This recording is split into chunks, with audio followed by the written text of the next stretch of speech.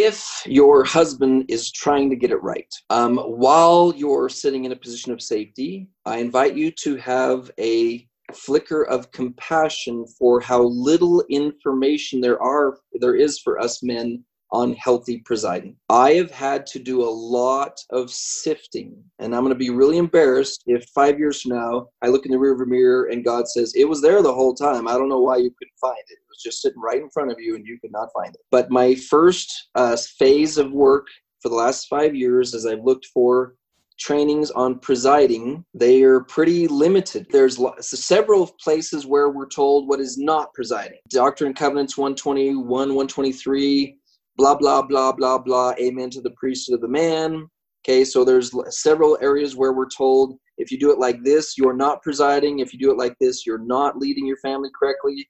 But there isn't a ton of information on presiding correctly. I really had to slow it down just to figure out how to have a presiding conversation with my wife. Like, my first draft was, you go to her and say, what do you want? What do you need? What do you want? What do you need? And like, okay, see, that's me presiding. I'm asking her what she wants and what she needs. And I couldn't figure out what was wrong with that one. It took me like a year and a half that I was supposed to bring an idea first. Like, I'm actually supposed to think before I ask. I'm supposed to come in and say, now, then I had a problem with that one. Like, okay, I think we should do this. And she's all, oh, that's a neat thought. I think we should do this. I'm all, what? You don't trust my thoughts? You don't think my thoughts are smart? You're just going to like sabotage my thinking? And she's all, I thought we were going to have a conversation. I'm all, no. I'm all, how come every time a woman gives an idea, it feels like an invalidation for a man?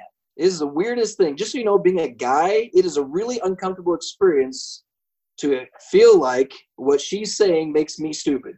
Now, I used to think it was just me, but it seems to be universal. It's one of the most popular satanic attacks on a man's brain. And you know it. You can see it in his face. You say something that has a flicker of representing your intelligence, and you're like, hey, how's this for a smart idea? And the guy goes, what, you think I'm stupid? You can't think for myself? Now, some of your husbands are a little more classy with the way they do that. They're a little more fancy. Okay, not so knuckle dragger.